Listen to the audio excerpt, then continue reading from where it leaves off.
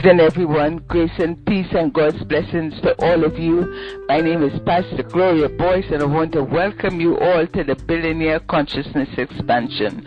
We're going to have a Holy Ghost wonderful time in the Lord. Amen, amen, amen. This evening, we are looking for 3 readers. 1 Corinthians 2, verses 12 to 15. Isaiah 30, 19 to 21, and Chronicles 32, 4 to 8. This evening we're talking about to every person, God opens a way. To every person, God opens a way. Don't ever feel like if you're abandoned, downtrodden, don't ever feel like that, because to every person, God opens a way. Let's give a little history here, a little preamble to set up this evening session. Now, during the days of the early Hebrews, the high priests and rabbis, they were never permitted to divulge truth to people. So there was a long period when no one had access to truth, except the few who had attained a sufficient degree of specialized consciousness to be able to grasp it. Now, Moses knew the truth, but because he believed that only those who had already reached a high state of consciousness were prepared to understand and demonstrate it, he permitted it to be known only by those who had attained the rank of high priest. You will see in the scriptures, oftentimes Jesus will, after healing someone, will tell him, don't say anything to anybody, just go to the high priest and so on. Now, it was Jesus' conviction, however, that the truth should be given to mankind. It should be revealed so that everyone would be free. Because to know the truth does set one completely free of physical, mental, moral, and financial limitations. The Word of God sets you free of physical, mental, moral, and financial limitations. Jesus therefore went out into Judea and taught in the synagogues and by the wayside and by the seaside, in the mountains and in the plains, wherever 2 or more would gather together to hear, he would reveal the truth to them. Now, Jesus was crucified for telling that truth. Just as throughout all generations, those who have dared to tell the truth have suffered crucifixion, if not always an outward crucifixion, at least a figurative one. Men of power are afraid to let masses know about the truth. The authorities, whether ecclesiastical or political, cannot afford to permit the world to become enlightened, because when men know the truth, it makes them free, and they could no longer be controlled. Now, to be honest, many of you will, especially those of our older generation, will realize that the Bible was used as a whip. It was used as a whip to keep you in your place, to keep you under some kind of submission. They misuse the Word of God. So in order, therefore, to be sure that control is maintained over people, it is necessary to keep them in ignorance of the truth. That is why, now that we are free to access information, we wonder, some in authority didn't know, they knew. But they keep us in ignorance, because that way we are not free, we are under submission. When Christ Jesus revealed truth to his followers, eventually the truth registered with a few only, a very few, but nevertheless a few, and healing work was carried on for the next 3 centuries. But the principle of truth was again lost. There was a dissension within the Christian movement. There was one faction headed by Paul, who felt that truth should be made available to everybody, even to the Gentiles. And there were the groups headed by Peter and James, who felt that only Hebrews were entitled to know the truth. After Peter's vision of the great sheet knit in the four corners, and let down to the earth, wherein all manner of four-footed beasts of the earth and wild beasts and creeping things and fowls of the air. After that vision, he finally accepted Paul's thesis that truth should be preached and given to all men. So it was that internal dissension plus persecution from outside began to weaken the faith and dull the awareness of those dedicated to truth, and again it disappeared from the face of the earth. But tonight, I'm telling you, because right now we are at a beautiful place in society where we are free to access the Holy Spirit, where we are free to worship and love our God. So tonight, I'm telling you that God opens a way for every man. To every person, God opens a way. That is our discussion. Now we will go to the readers. Now we have received not the spirit of the world, but the Spirit which is of God, that we might know the things that are freely given to us of God.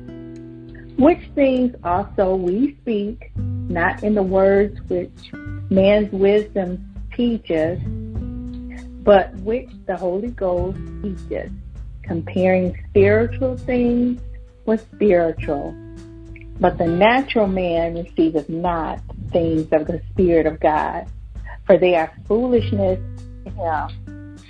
Neither can he know them, because they are spiritually discerned. But he that is spiritual judgeth all things, yet he himself is judged of no man. Amen. Praise be to God. Next reader.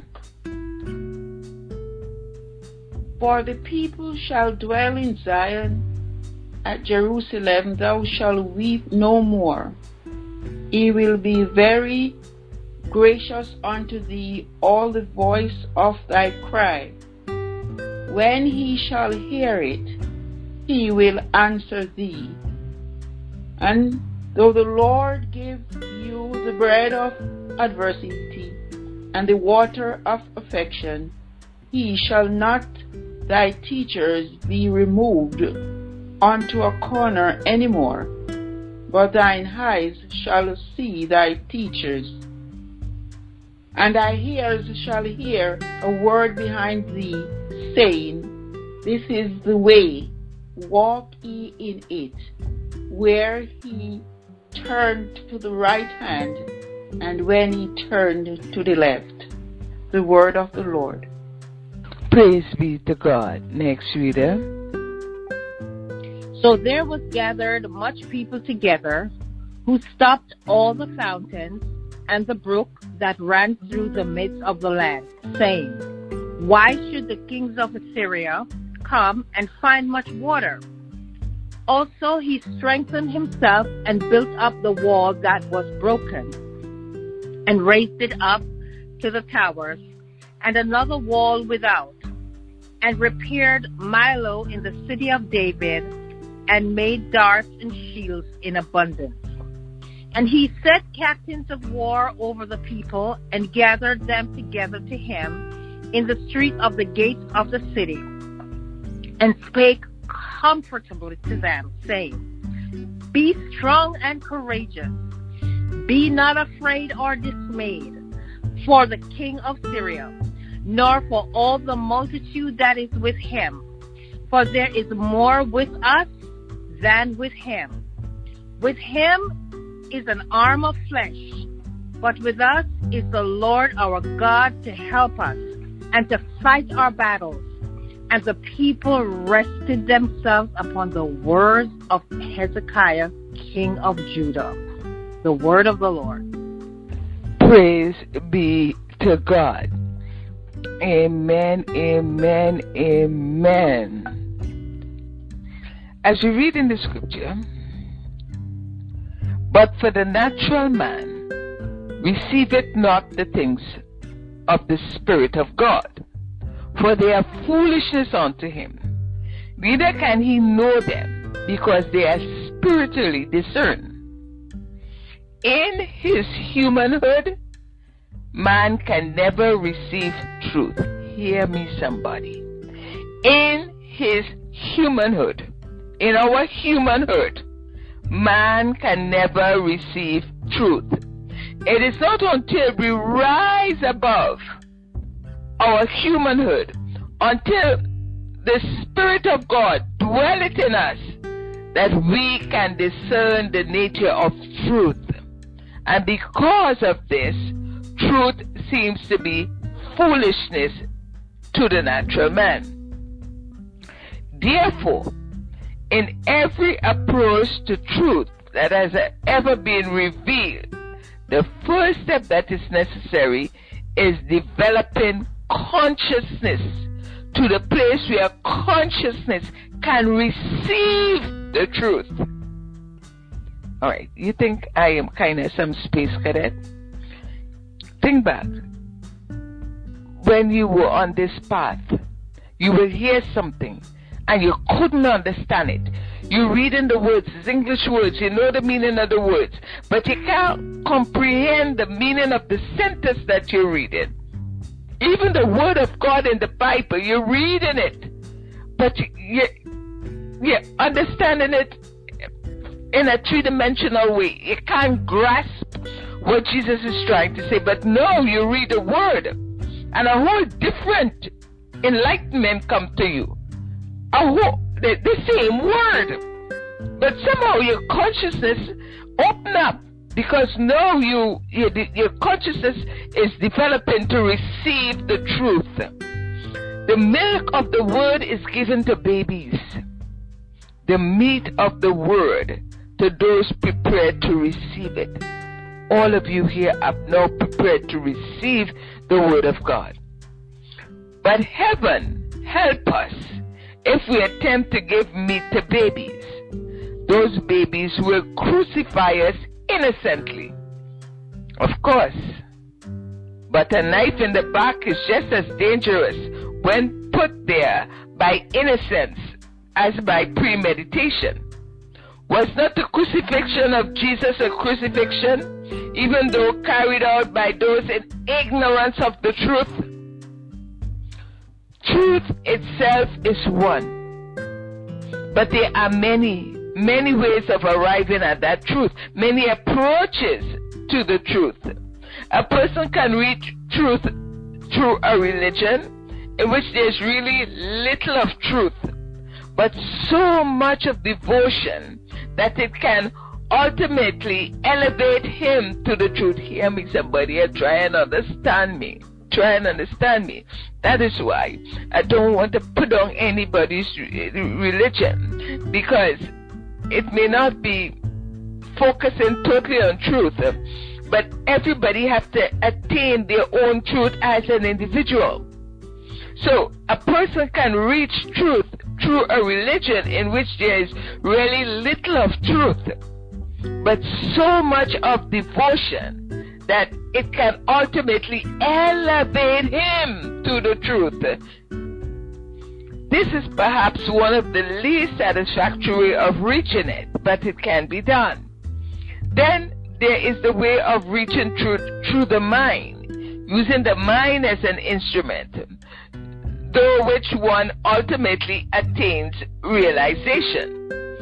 Some even attempt to attain truth through gaining control of the body, like doing higher yoga, which is practiced in India today. But however one attempts to attain union with God, whatever practice, whether it's yoga or mental yoga or whatever practice one uses, all roads lead ultimately to truth. So everyone try to use different spiritual paths to get at the truth. Today, we have been given perhaps the most unusual opportunity have ever been given to the world in any age. The priceless opportunity to work through the mind to the spirit, thereby going from an intellectual understanding of truth to a spiritual discernment.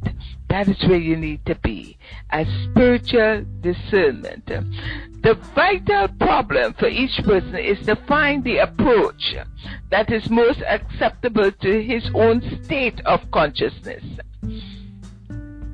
Now, it is my conviction that there will never be one approach that will meet the needs of everyone, because we are all at different states of consciousness. We all have different backgrounds, and certainly our experience in our existence before we came to this earth plane have been different. We cannot therefore all attain the heights by means of the same approach. For this reason then, since the religious life is such a sacred one, each person should learn to go within himself and pray for light and guidance, so that he will be directed to this particular path. And when it has been revealed to him, that path should be given every opportunity to fulfill itself in him. We mustn't go from one path to another. A lot of people like to go from one church to the other. Remember, a rolling stone gather no moss. So one should not go from one path to another path except under divine guidance, because there is that within us which can lead us home if we continue to follow our leading. If we listen to our neighbor or follow some popular approach or some approach that has performed miracles for someone else, we are not really being divinely guided. We are only divinely guided when something within us say, this is the way, walk ye in it. It says nothing about your neighbor or anyone else. All it says, walk ye in it. Now, many of us were seeking in ignorance. A lot of us have been called to this path. God touched you. You know you have to go further. You know you have to have a relationship with God, with your Lord and Savior Jesus Christ.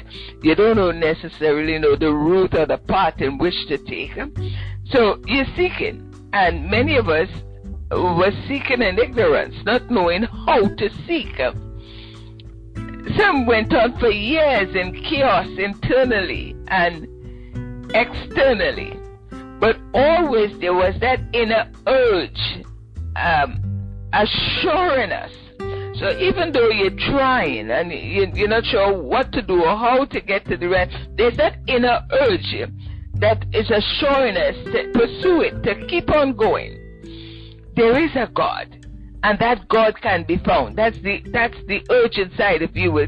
There is a God, and that God can be found. Everything else in life was chaotic, but that particular principle never waver. There is a God, and that God can be found. Stick to it. So even though you go through life, you go through your activities of daily living, you go through all the things that you need to do, you work in your mind and your children, inside of you there is this call, this gumption. There is a God. That God can be found. Stick to it. So you're living up to all the responsibilities, but that thing inside you is still edging you on. Then on a specific day, it happened. And it was an experience, a transformation. And from the moment of that experience, you finally die. You die to your human sense of life. Up to that time, every bit of yesterday disappeared, and a whole new way of life opened up, with only an occasional memory of the days that had gone before. Eventually, you are one with the world. You are one with God. This religious experience will enable you to heal.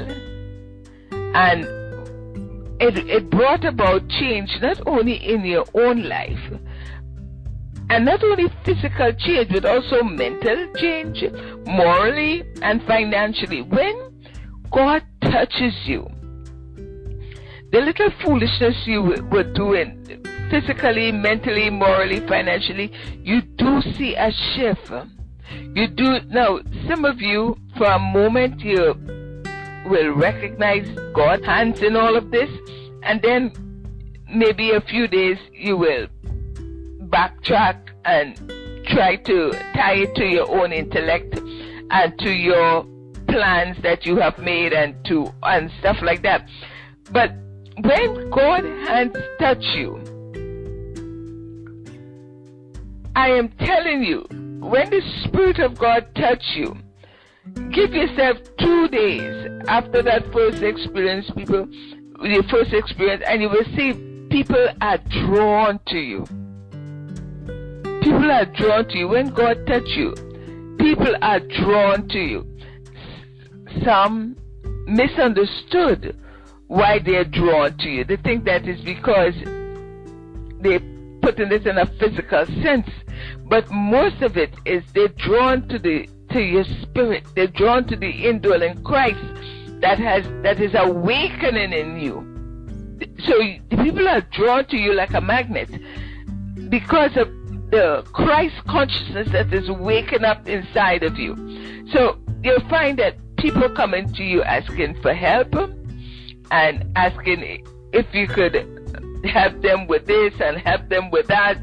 In other words, they do not understand what it is that you're doing. They don't understand what did it, and they didn't know how to make it a continuing experience. So many of you have performed miracles, and you can't make head or tail of what happened. You would love to be able to duplicate it, but you can't. You don't understand because you're thinking that there's something in you that caused this. You're thinking that there's some method or some recipe or some, if I do this, it'll come up with some mathematical equation. That's what you're thinking that caused this to happen. You don't understand. Many of you on this line has performed great things, and you know it, and you could tell me it in a testimony, but you don't understand how it was attained, and you don't know how to get to the degree, how it came about, and you would love to be able to duplicate it, but you don't know how to do that because you're thinking that you had some part in it. And it's not so. It is God working in and through you. Now, nobody can teach you how to do this because it's not a lesson to be taught. It's God using you for a particular need at a particular time. I hope you understanding what I'm saying. Now, the very first and probably the most important of these working principles, and one of the most important points, is the revelation regarding the origin and nature of evil. We must understand that. All right, let me say this. You may not have understood what you did when you achieved that miracle, when God used you. You may not know how to make it, how to continue that experience, and nobody could teach you that. Is God using you because of your enlightened consciousness? Because of your enlightened consciousness, God used you in that specific way. Now, in trying to understand, having some kind of intellectual knowledge of God is not enough. we must understand the origin of evil. So the very first and probably the most important of working principles with respect to intellectual knowledge of God is the revelation regarding the origin and nature of evil and the method of dealing with it. If I was to say to you, God is all. Now, we're talking about to every person God opens a way. And if I have to, I must touch on this evil thing, even though I don't like it much. You must put it in perspective. You must put it in perspective. So, we're talking about a method of dealing with this so-called evil. So if I was to say that God is all, that God is omnipresent. Now, listen to me very carefully, please, alright? If I was to say, and the scriptures say, as the scripture said, God is all, God is omnipresent, that God is omnipotent, and that God is closer to you than breathing and nearer than hands and feet, I would be saying only what you and many people of the world already know, because the Word of God tells you that. These are truths that are taught in every religion in the world. So, to say that God is omnipresent, God is omnipotent, and God is closer to you than breathing and nearer than your hands and feet, if I tell you that, I'm only saying what you and many people of the world already know.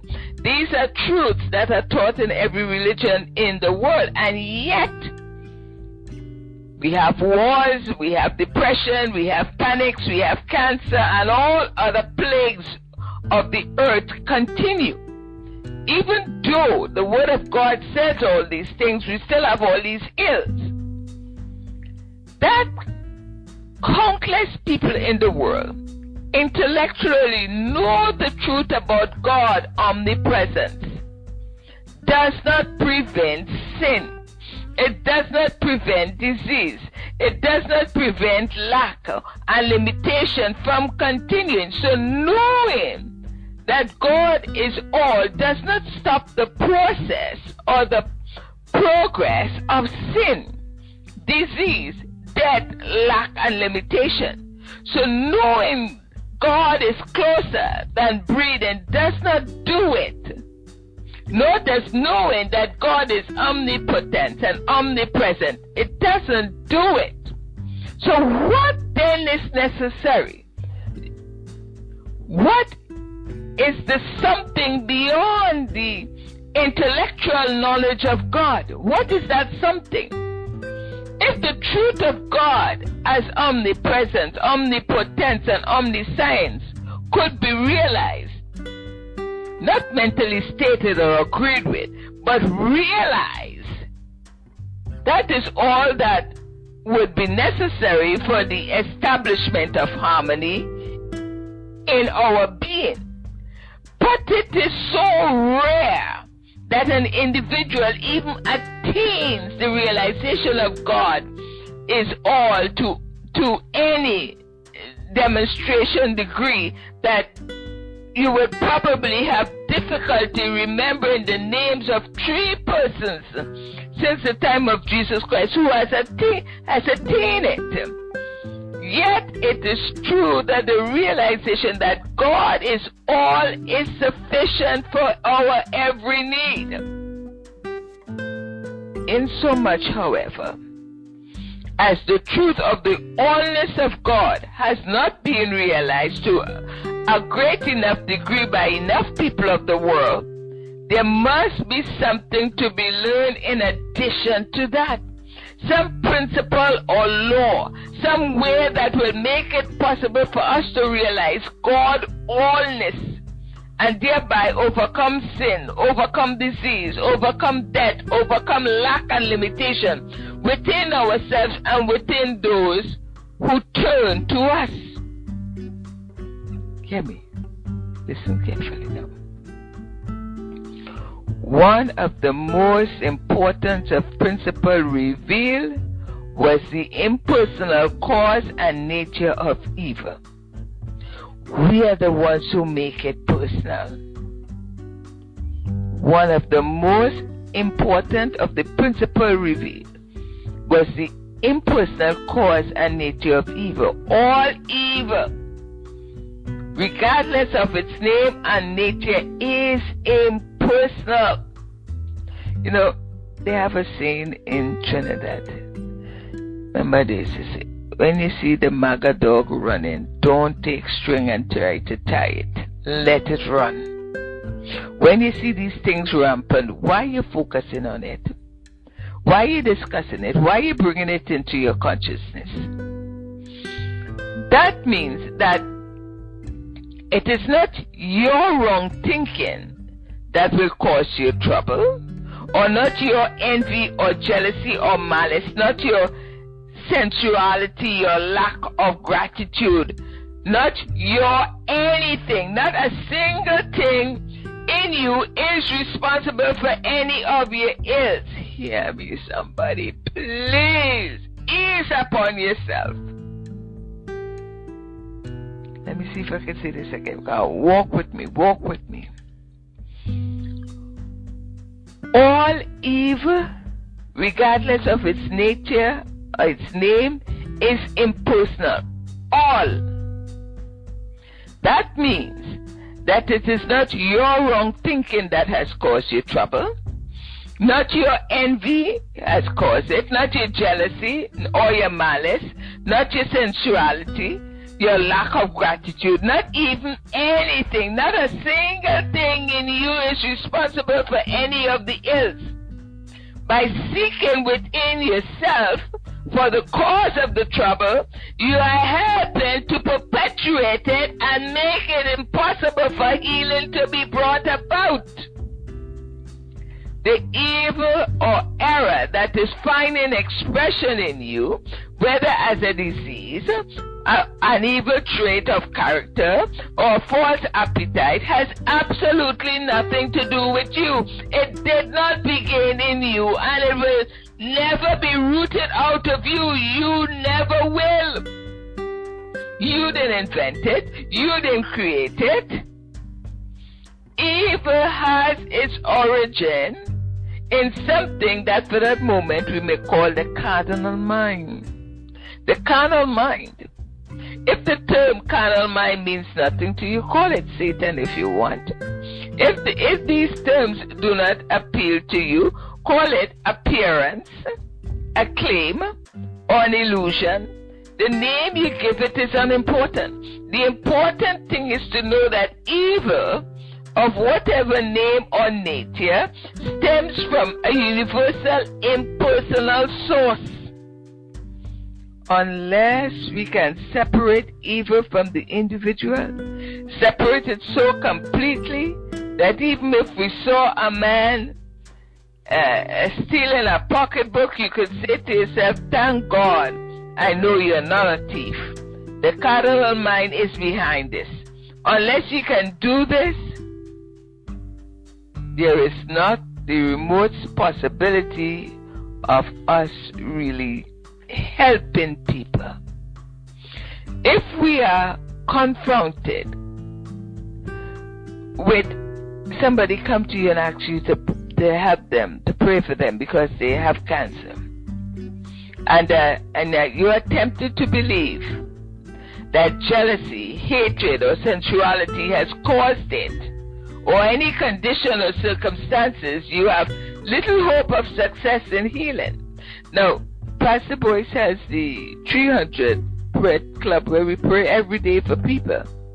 But if we believe that any one of these people, because of their jealousy or hatred or sensuality or whatever, caused this condition or circumstances, our prayer is that we pray in amiss. Even if you do get to help someone occasionally, which is such a healing probably came about more or less accidentally or because you caught some absolute statement of truth which made you rise above your own beliefs. The truth is that there is no human qualities that cause cancer or any other disease. Cancer can be found in the newborn babies, and certainly there is nothing harmful or sensual or jealous about them. And furthermore, there are some mighty fine, pure men and women in the world who have suffered from serious disease, who never knew such a thing as hate, sensuality, jealousy to any great extent. We must instantly impersonalize every claim by realizing that it has its origin in an impersonal source. Whether you call it the carnal mind or an appearance make no difference. But whatever we do, be sure we understand that it is not the person or, above all things, ourselves. The reason you can have the assurance that it is God that constitutes our identity, our name is I. That you call yourself I. You call yourself I. Every one of you on the line call yourself I. I is evidence of that. The only way you can identify yourself is as I. And that I is your identity. But that I is also God. I has no evil qualities or properties. True, there may be times when I feel beset by some evil rampant in the world. We may feel hatred or envy or even uncertainty or wicked thoughts. But that is just part of the universal mesmerism. And we must not condemn ourselves. It has been picked up and out of the ether and has no relationship to us, because the minute we know that we are I, we will know that we have no evil qualities or propensities or characteristics or any of these that seems to be a part of us, but that the projection of what we call carnal mind or Satan, meaning the impersonal source of evil. All evil stems from the belief in two powers. We're going to stop here for tonight. I think we will stop here for tonight. But let me see if you understand what I said. We must instantly impersonalize every claim by realizing that it has its origin in an impersonal source. So, if you find someone or yourself having any kind of ills, instantly impersonalize every claim by realizing it has its origin in another source. You didn't contribute to this. Whether you call that other source the carnal mind or an appearance, it makes no difference. But whatever you do, be sure you understand that it is not in the person. It is not in you. Or it's not in your friends. It's not in the people that you meet. All these things. It is not in yourself. The reason you can have the assurance is that God constitutes your identity. God constitutes our identity, not the ills of the world. You must understand that God constitutes your identity. Your name is I. That call yourself, I, is evident of that. The only way you can identify yourself is as I. Tell me another way you can identify yourself. The only way you can identify yourself is I. And this is what Pastor Boyce was saying today in the scripture, Hebrews 6:14, saying, surely blessing I will bless thee, and multiplying I will multiply thee. This is what God was saying in Hebrews. Point I'm trying to emphasize here. The reason you have that assurance is that God constitutes your identity. God constitutes your identity, not some other thing. God constitutes your identity. Your name is I, that you call yourself. I is evident of that. The only way you can identify yourself is as I, and that I is your identity. But I is also God. I has no evil qualities. True, there may be times when we feel beset by some evil rampant in the world. We may feel hatred or envy or even entertain wicked thoughts. But that is just a part of the universal mesmerism. And we must not condemn ourselves. It has been picked up out of the ethers. You pull that thing in. And has no relationship to us, because the minute we know that we are I, we know that we have no evil qualities or characteristics. And any of these that seems to be part of us is but the projection of that which we call the carnal mind, meaning the impersonal source of evil. We will stop here tonight and pick it up tomorrow. All of you identify yourself by I. Every person in this world identify themselves by I. God bless you. I hope you gain something from this. I hope you understand something from this. God bless you so.